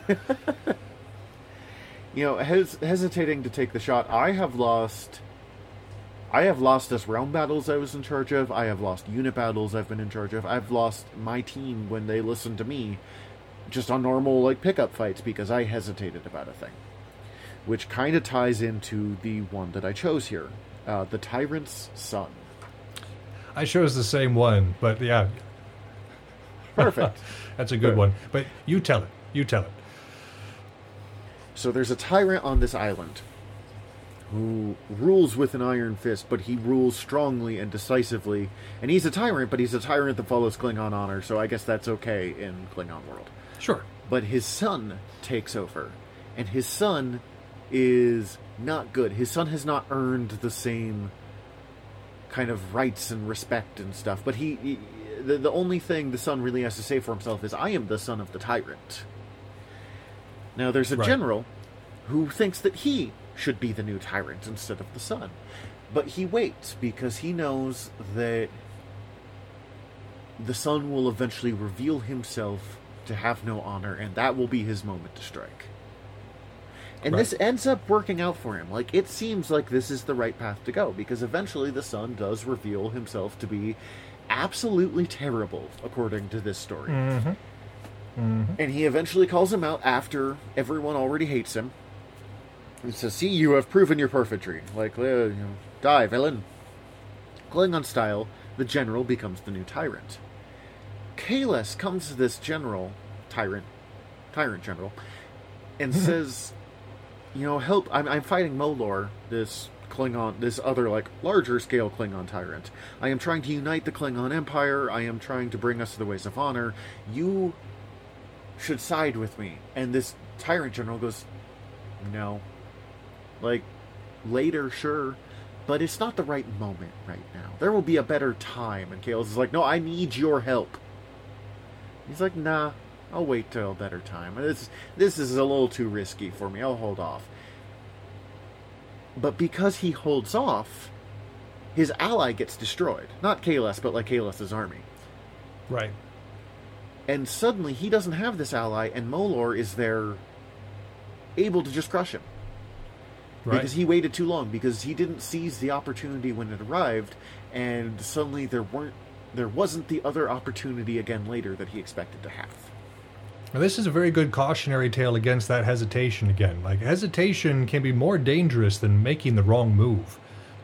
Joining up with Kalis may have been the wrong move. Maybe they would have still been crushed. Maybe that rebellion would have still gone off wrong. But at least he would still have those allies. At least he would still have those connections and that support network to kind of come back from it. As he was isolated. He made no friends on either side. And that's not a good place to be. Well, and he would have had a better chance. That's kind of the big thing. I'll wait. I'm sure they'll be better later. It's you used to play Final Fantasy, right? Oh, yeah. Years back? Oh, Were you one of the people who never used the Phoenix down because I might need it later? I might need to come back to life in a bigger battle? No, I used it constantly. Okay, so my example does not work at all for you. But in a video game, when you're like, man, I only have this one item now, but what if I need it more later? If you keep doing that, you're just never going to use the item. I led people into a fight at Thawbrawl one year. For whatever reason, the realm decided they were following me. And I could have picked a fight with the BOF, and I probably would have died, but might not have. Could have gone up against that realm that was mostly Horde over there. But sure. I hesitated because I wasn't sure. Was that the right thing? Because then what if the BOF comes up on me? In the end, I got stuck between the two, and we all died. And, like, man, it might not have worked before, but it sure would have at least felt cooler than, whoops, I'm stuck between these two big groups. Guess I'll die. Yeah. Well, we discussed that before. Like, if there's big players on the field, it is good to band together with other smaller players in order to give yourself a fighting chance. This whole idea of being prideful and standing on one's own, it's great in theory, but in practice, it mostly gets you deadified. So what's our next preset, boss? Well, speaking of deadified, we're discussing the precept of choose death over chains. And our dictum here is the broken cage. Warriors must hate above all the cages that constrain them. Imprisoned, a warrior finds everything precious taken from him, his will thwarted, and without the power to do one's will, one cannot be free. Captivity is a shameful state that must be resisted, for imprisonment is a twilight existence wherein all needs go unmet, all desires unfulfilled. The captive lives at another's pleasure, and never his own. A prisoner does not hold the deed to his own life. Though some cages are constructed by circumstance and not by mansions and smiths, and though they exist only within the mind, these too must be broken. Anything that would confine your will must not remain. No gods, no masters. Right? I mean, kind of boiled down, but yeah, again, I like this. I think it's fairly simple, but it's the idea of, I'm never going to allow myself to be captured.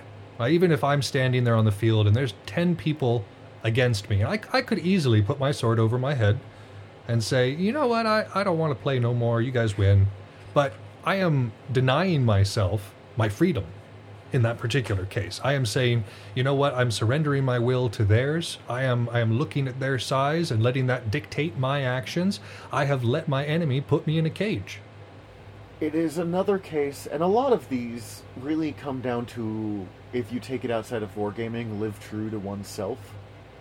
Yeah. And I think that's very much, again, the case here. You are a warrior. Be true to who you are. Be true to what you are. I don't know if I have anything too wild to say about this one, though, because, as you said, it's pretty simple, and it kind of... We've kind of covered stuff before, but I just like it. Choose death over chains sounds cool. And it's literal and figurative chains, and not necessarily death, but I often look at my own life and I see the constraints that I put on myself. I see the figurative chains that are draped across me, and when I notice them, I try to break them. I do not enjoy being constrained by something that is not my will. Now, if I'm being constrained by myself because I think that that's the prudent action, that's one thing. But if I feel constantly repressed by my environment, well, it's time to break it at that point. For years, I said, I just can't arch. I just can't battle arch. And man, I'm still awful at it. But, I was just starting to look into it right when quarantine hit. So when I'm coming back, I'm not dealing with the chains of, I just don't know how to arch. I might not ever be amazing at it, but I will not live with just that idea anymore. Break those chains, my man. Break those chains. What story did you choose this time? Okay, so this is... I'm generally pretty good at pronouncing Klingon, for the most part, but I am 100% guessing with part of this. I'm just getting that out there. I went with Lucara and Kumwul, which is spelled Qumwl. Klingon. Put a sock in your mouth, you could say it better. Well, they have all of those fake pointy teeth that they have to wear while talking, so it just... That's a good point. Lady Lucara is the infamous mate of Kalis, to the point that they battle 500 people together alone and win, and it's considered the greatest Klingon romance of all time. We're going to kill 250 people each and then get married. It's great. That's pretty neat, yeah. It is. That's a heck of a reception right there. But it turns out that the Lady Lucara was married when she first met Kalis. But she wasn't in love with the person she married. His name was Kumwul. The union of these two noble families, but not high-ranking families, brought the court up of a leader named Blaq, B-L-A-Q. It made sense for them to do it, but there wasn't any like deep love going down there. Right. But when Lucara meets Kalis and goes through this experience, she's like, man, I gotta be with that guy. And so she goes up to Blaq and she says, here's your choices.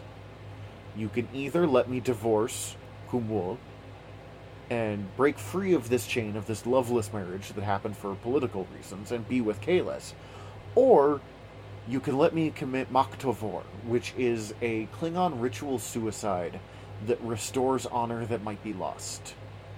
Very Japanese, like Very early like Japanese. samurai Japanese. Not current Japanese, but like samurai stuff, yeah. My honor was lost, but I can commit Maktovor and regain honor in death, instead of living an honorless life. Blaq was like, well, you guys just killed 500 people together, so I don't really want to mess with you. And Kumwul went, holy crap, you just killed 500 people. Like, same thing, basically. And went, oh, man, and you're super in love with him, and I don't really care about you either. Like, do it. Be free of your chains being me. Now, admittedly, part of the reason I like this is because I never really thought of, like, the Klingons as being, like, a pro-divorce culture before or something like that. Like, this is kind of a woman's rights story in its own way in there, which for sure entertains me. No, I dig that. Yeah, it is a good story, and again, it's about breaking those chains and doing what you want to do or being with who you want to be with. My story was much shorter. Again, it's I like these kind of short precepts in here because they're very interesting to me. The Warrior's Calling is the one that I chose, and it's very simple. It basically says that, you know, victory, if we go down to the field, we're warriors. We're there to commit war. Whether it's physical or intellectual gaming, that is why we're there. We are there to either play Warhammer or to do Belagarth, but the whole point is that we have come for that purpose. And in that purpose, obviously, victory is awesome. But even if we're defeated, when we give our all, when we really dedicate ourselves to it, there's still honor in defeat. You can be, like, I've definitely played against people where I've won and said, you gave me a run for my money right up until the very end. And I may have won, but it was by the skin of my teeth, and I respect you. I really respect you. The best fights are when you finish and both of you kind of look at each other and you're like, that was awesome! Yeah. So, obviously, that's what we're going for. That's what we're striving for. So why would we surrender? Why would we ever allow ourselves to be captured? Why would we ever willingly leave that? Because we came for it. We came for it. So remember what we came for and you know, continue with it, basically, is what I took from that. It's the Warrior's Calling. We are called to this, so follow through. A friend of mine, when they were a squire, was given the command that they always had to ask, do you yield, after they liked somebody. And it was meant from a good place. Like, right. But it drove me up a wall. Because I'm like, of course I don't yield. Am I dead? No. And like, I'll admit it, there are days where I'm like, I'm just not going to take legs today. Might be tired, sore, my leg hurts, whatever. But like, my knees are going out. Yeah, the older I get, the more I understand. Do you yield when someone gets knee-legged? But yes. But still, for the most part, I'm like, no, I don't yield. I'm in it to win it. I might not, but I'm gonna give it a shot. Right. You can't win what you don't try. No, absolutely. Yeah, so I that's a good takeaway from this. However, I feel like the next precept is actually extremely similar, almost like the exact same thing, but slightly a different take.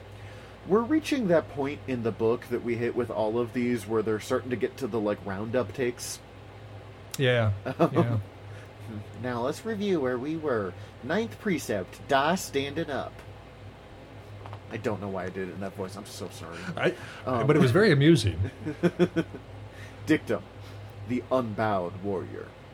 Warriors must die as they lived and live as they will die. A good death is the summit of a life lived to the last moment. As the sea churns, as the storm roars, so warriors meet their ends. They do not bargain, they do not plead.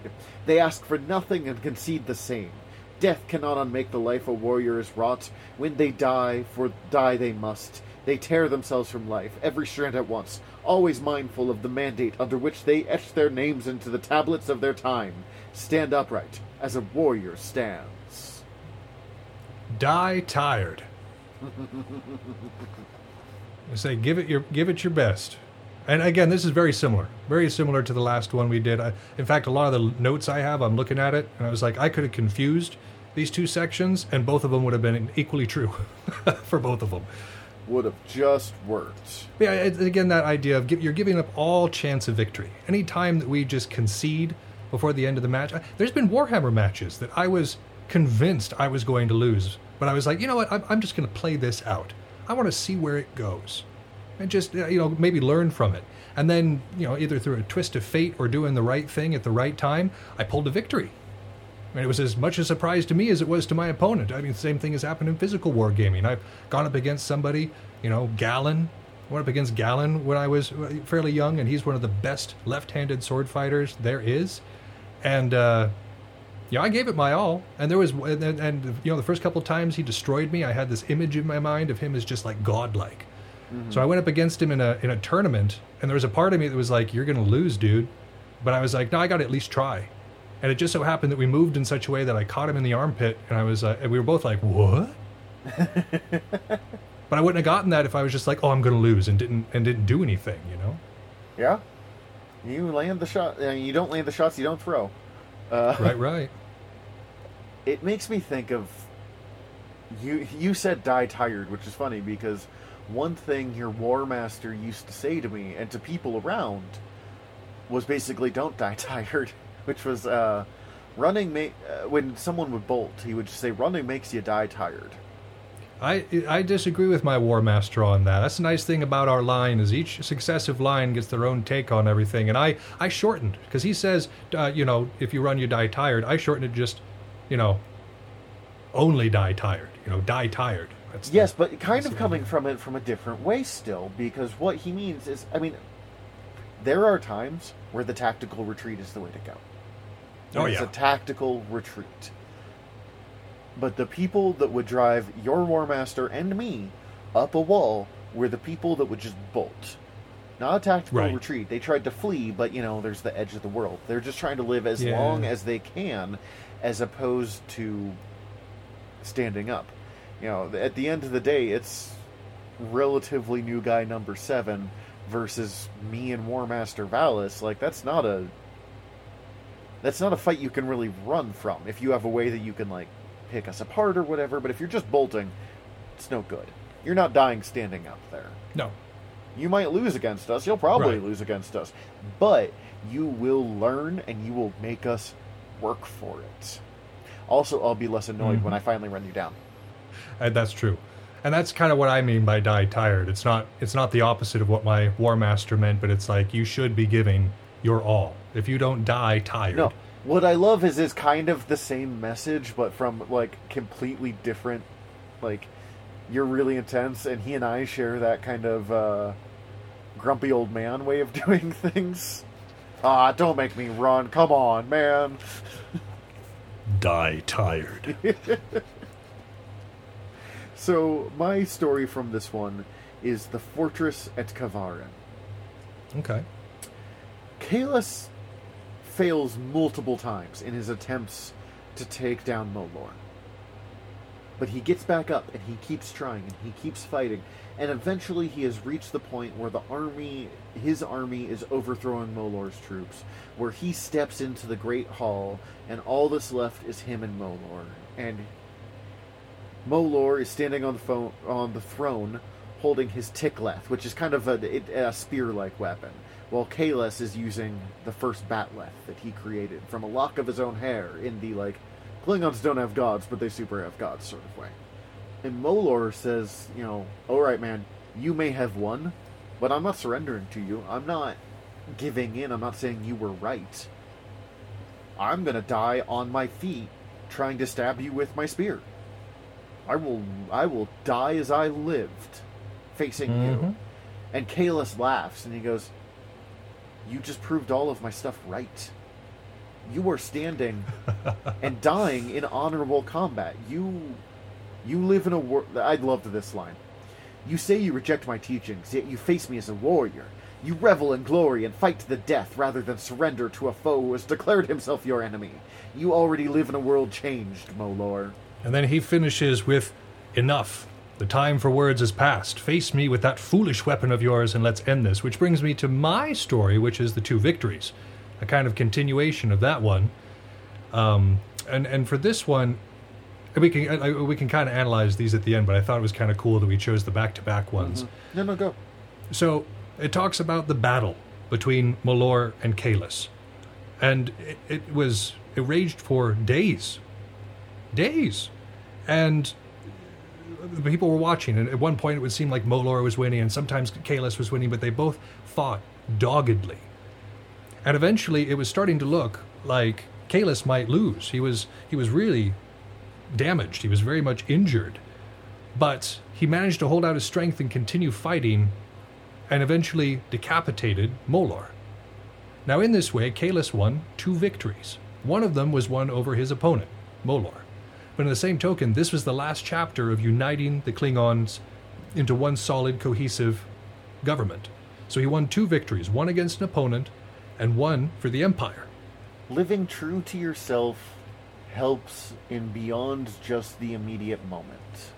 And living true to yourself lets you... One of the earlier precepts was pick your enemies well. If you pick an enemy that follows the 9th precept, if they live true to themselves, if they die standing up, then you have picked an enemy well. Yeah. Because even though Kalis and Molor may have disagreed on doctrinal issues and may have been against one another politically, that fight was epic. Both of them died standing up. Like, even though Molor didn't necessarily abide by Kalis's teachings, both of them, I mean, it's the reason they had such a good fight. Neither of them was willing to give in. Neither of them was willing to surrender and die while, like, laying down. Even up to his death, Molor was standing, right up until he was decapitated. So that's honorable. Even though he fell, even though he was what was standing in the way of the Empire, we can still respect him for being at least an honorable combatant. He followed the ways of honor. He just was really mad when people talked about it specifically. Right. But Kalis was constantly looking here for ways to turn the tide. You know, he never lost hope. That would be the most annoying thing. Being like, What's that? No, I'm not dealing with your stupid honor, Kalis. Go on your way. You live your life, I'll live mine. You won't stop me. And Kalis being like, ha, I got you. It's kind of the, like, I'm not touching you of the Klingons. Like, you're doing my thing anyways. You said you did not like it, but here you are, doing the thing. So yeah, you can't... Again, these last 2 ones, or you can't win a battle that you don't fight. So our last precept here is to guard honor above all. The dictum, the highest peak. Warriors must climb. When they crest the mountain of honor, all is plain. The pitfalls and the perils, the sheer faces and dead drops, every possibility of success and failure. The way is clear. Through it winds and double backs, those at the top can see as though it were lit by a flame. This is the advantage honor bestows, a clarity of vision, a bearing unshakable as the roots of the mountains. The honorable see. They understand. All is before them, spread out like the tumbled land before the towering peaks. Scaling the cliff demands strength, will, and courage, and it exacts a toll of sweat, blood, and pain. But standing at the utmost height of honor, a warrior has conquered demons. There's a thought that I have sometimes, that I've had a few times, where I'm like, well, I achieved this. What now? Where do I go next? And for me, it's often not the combat stuff as well. I'm a decent fighter. I make people work for it, but I'm okay. But, you know, I became a squire. Cool, that was exciting. That's something I always wanted to achieve. What next? I became a realm leader. I became a knight. I became a member of the board of directors. There's always that, like, I have accomplished this thing, and that's great. Now what? What next? Right. And I've admittedly been thinking about this more often lately, having been like, all right, I am a member of the BOD. I have done this. What next? And I don't have an answer for that one yet. But I will. Like, I will have something that I will strive for next. And it might be a combat thing. It might be getting more involved in running an event in a way that I am happy with. It might be... God, I have no idea. Which is kind of exciting on its own run. Like, it's kind of fun to be like, all right, I've achieved that goal. What now? Well, it's the idea of not resting on one's past laurels. There are so many, tired old quarterbacks that were great in high school. They may have been top of their game. Everybody loved them. They got invited to the parties. The cheerleaders were all over them, or whatever the case may be. And then they got done, and they didn't do anything else. And so then you see them, and they're, the stereotypical dude sitting in an A shirt, drinking beer, watching TV, just kind of sour about life, but always going on about, oh, do you remember that one touchdown that I made? Or do you remember that one game that we won? Wasn't that cool? It's like, dude, that was 20 years ago. What have you done lately? So we have to continue striving forward. We have to continue attempting to achieve something, because resting on one's past laurels will be forgotten, and then we become artifacts. Yeah, I think if I ever discover myself being an artifact, that's the day it's time for me to retire from the game. For sure. And I mean, There's nothing worse than irrelevance. And I just hope I have the awareness of being like, oh. But, also, I don't see that happening anytime soon, because what's next? Well, there's a lot of ways to give back. Like, even, I talk often about this older fella, Theron Durdemarian, who was a very accomplished fighter in his day. He was one of the founding members of the Triad, and I didn't necessarily know him as that. He was just an older fella who came up and provided excellent advice to me. He didn't fight very much. He just hung around and waited to kind of help people out, and the advice he gave me was huge. He changed my game with just a little 10-minute chat. So even if I can provide a little bit of that, even if I get to a point where I'm no longer relevant on the field, I think we can still be relevant as teachers. Oh, yeah. Share some of that knowledge that we've accumulated over, decades. Decades and many failures. Yeah. And many successes. Speaking of which one did you choose, by the way? Warriors in Truth.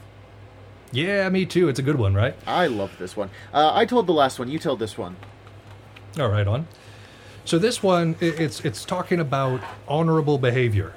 And that, again, warriors tell the truth. We are not seen as honorable if we don't tell the truth. That's deception. And deception can be a stone that weighs us down. The truth sets us free.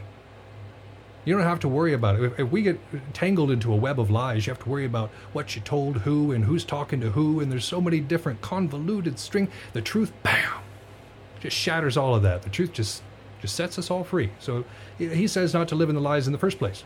It impedes us from actually being able to achieve things. However, there is an exception. He says children lie. And children's lies are the perfect lies because they serve as a learning opportunity. For instance, he says when he was younger, he and his brother were out fighting. Of course, that's what brothers do, especially Klingon brothers. And they were fighting, and they broke this sculpture, this amazing, valuable sculpture that the family honored above most other things. And when questioned about it, they both told their parents that it was their pet who broke it. And it was not until later that Kalis looked back and reflected on that and knew that he had made a mistake, and knew that he should have done differently and rather dedicated himself to pursuing a life free of that. And so he says that children's mistakes are perfect because they make mistakes out of innocence, and they can learn from them. Children's lies are perfect because then they can learn from them. And even as we age and even as we grow, we have to continue learning from our mistakes. That's the only way that we come to understand our place. That's the only way that we can advance. I describe sometimes teenagers as they're still figuring out how to be people. Like, they're still figuring out how to people.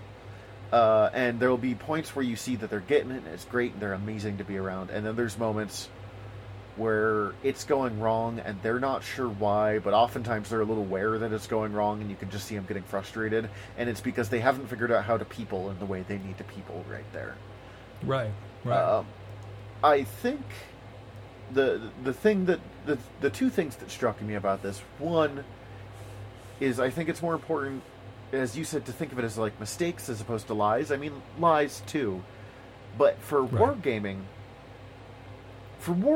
making a mistake or making a bad choice is more likely to come up with than telling a lie, at least hopefully.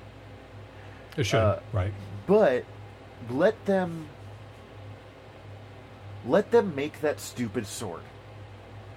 Let them try the hammer. Let them play with the axe. You used that big red double-sided axe for years. I was rancid with it. Yes, but you learned. You made that mistake. You were allowed to find yourself and figured out what worked for you. I have made fun of weapons in retrospect that I really wish I hadn't. Not because they weren't dumb, but because I made someone feel bad when they were a child making mistakes. Right. A Belagarth child, but still. We used to be like, oh, don't use quarterstaffs. I know someone, Sir Acrid, out in, I think he's in Vegas. He took all the stuff of, like, the weapons that you can't use to learn how to fight, and he uses a crossbow a lot, and he uses a quarterstaff a lot, and he's dangerous. Yeah. No, I know somebody similar.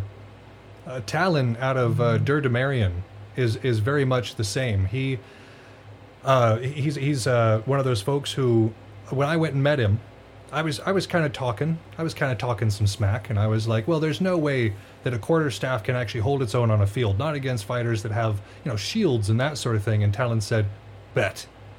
And so he spent a good 20 minutes just thrashing me. He was like, use any weapon you want. Use any weapon you want. Trade out if you like. And he thrashed me with this quarterstaff. And so I was like, okay, I won't say that. I would say the quarterstaff is hard to use and make effective on the field, but not impossible. Not by any stretch of the imagination. But the way that you learn that is by making the mistakes. By this is a definite thing in crafting a lot too. Sure. That it is very much a process of, all right, I'm going to try this, and it doesn't work. And I have wasted so much leather over the years being like, I'm going to try this. But because I made that mistake as a child, or, metaphorical child, I got so much better.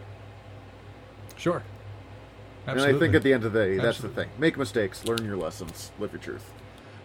Choose your enemy well. Make sure that you dedicate to whatever you're doing. Try to destroy weakness as you can, and of course, guard that honor above all. Thumbs, thank you so much for coming back for this episode. I really could not have done it without you. Oh, I'm so I've missed this so much. It is.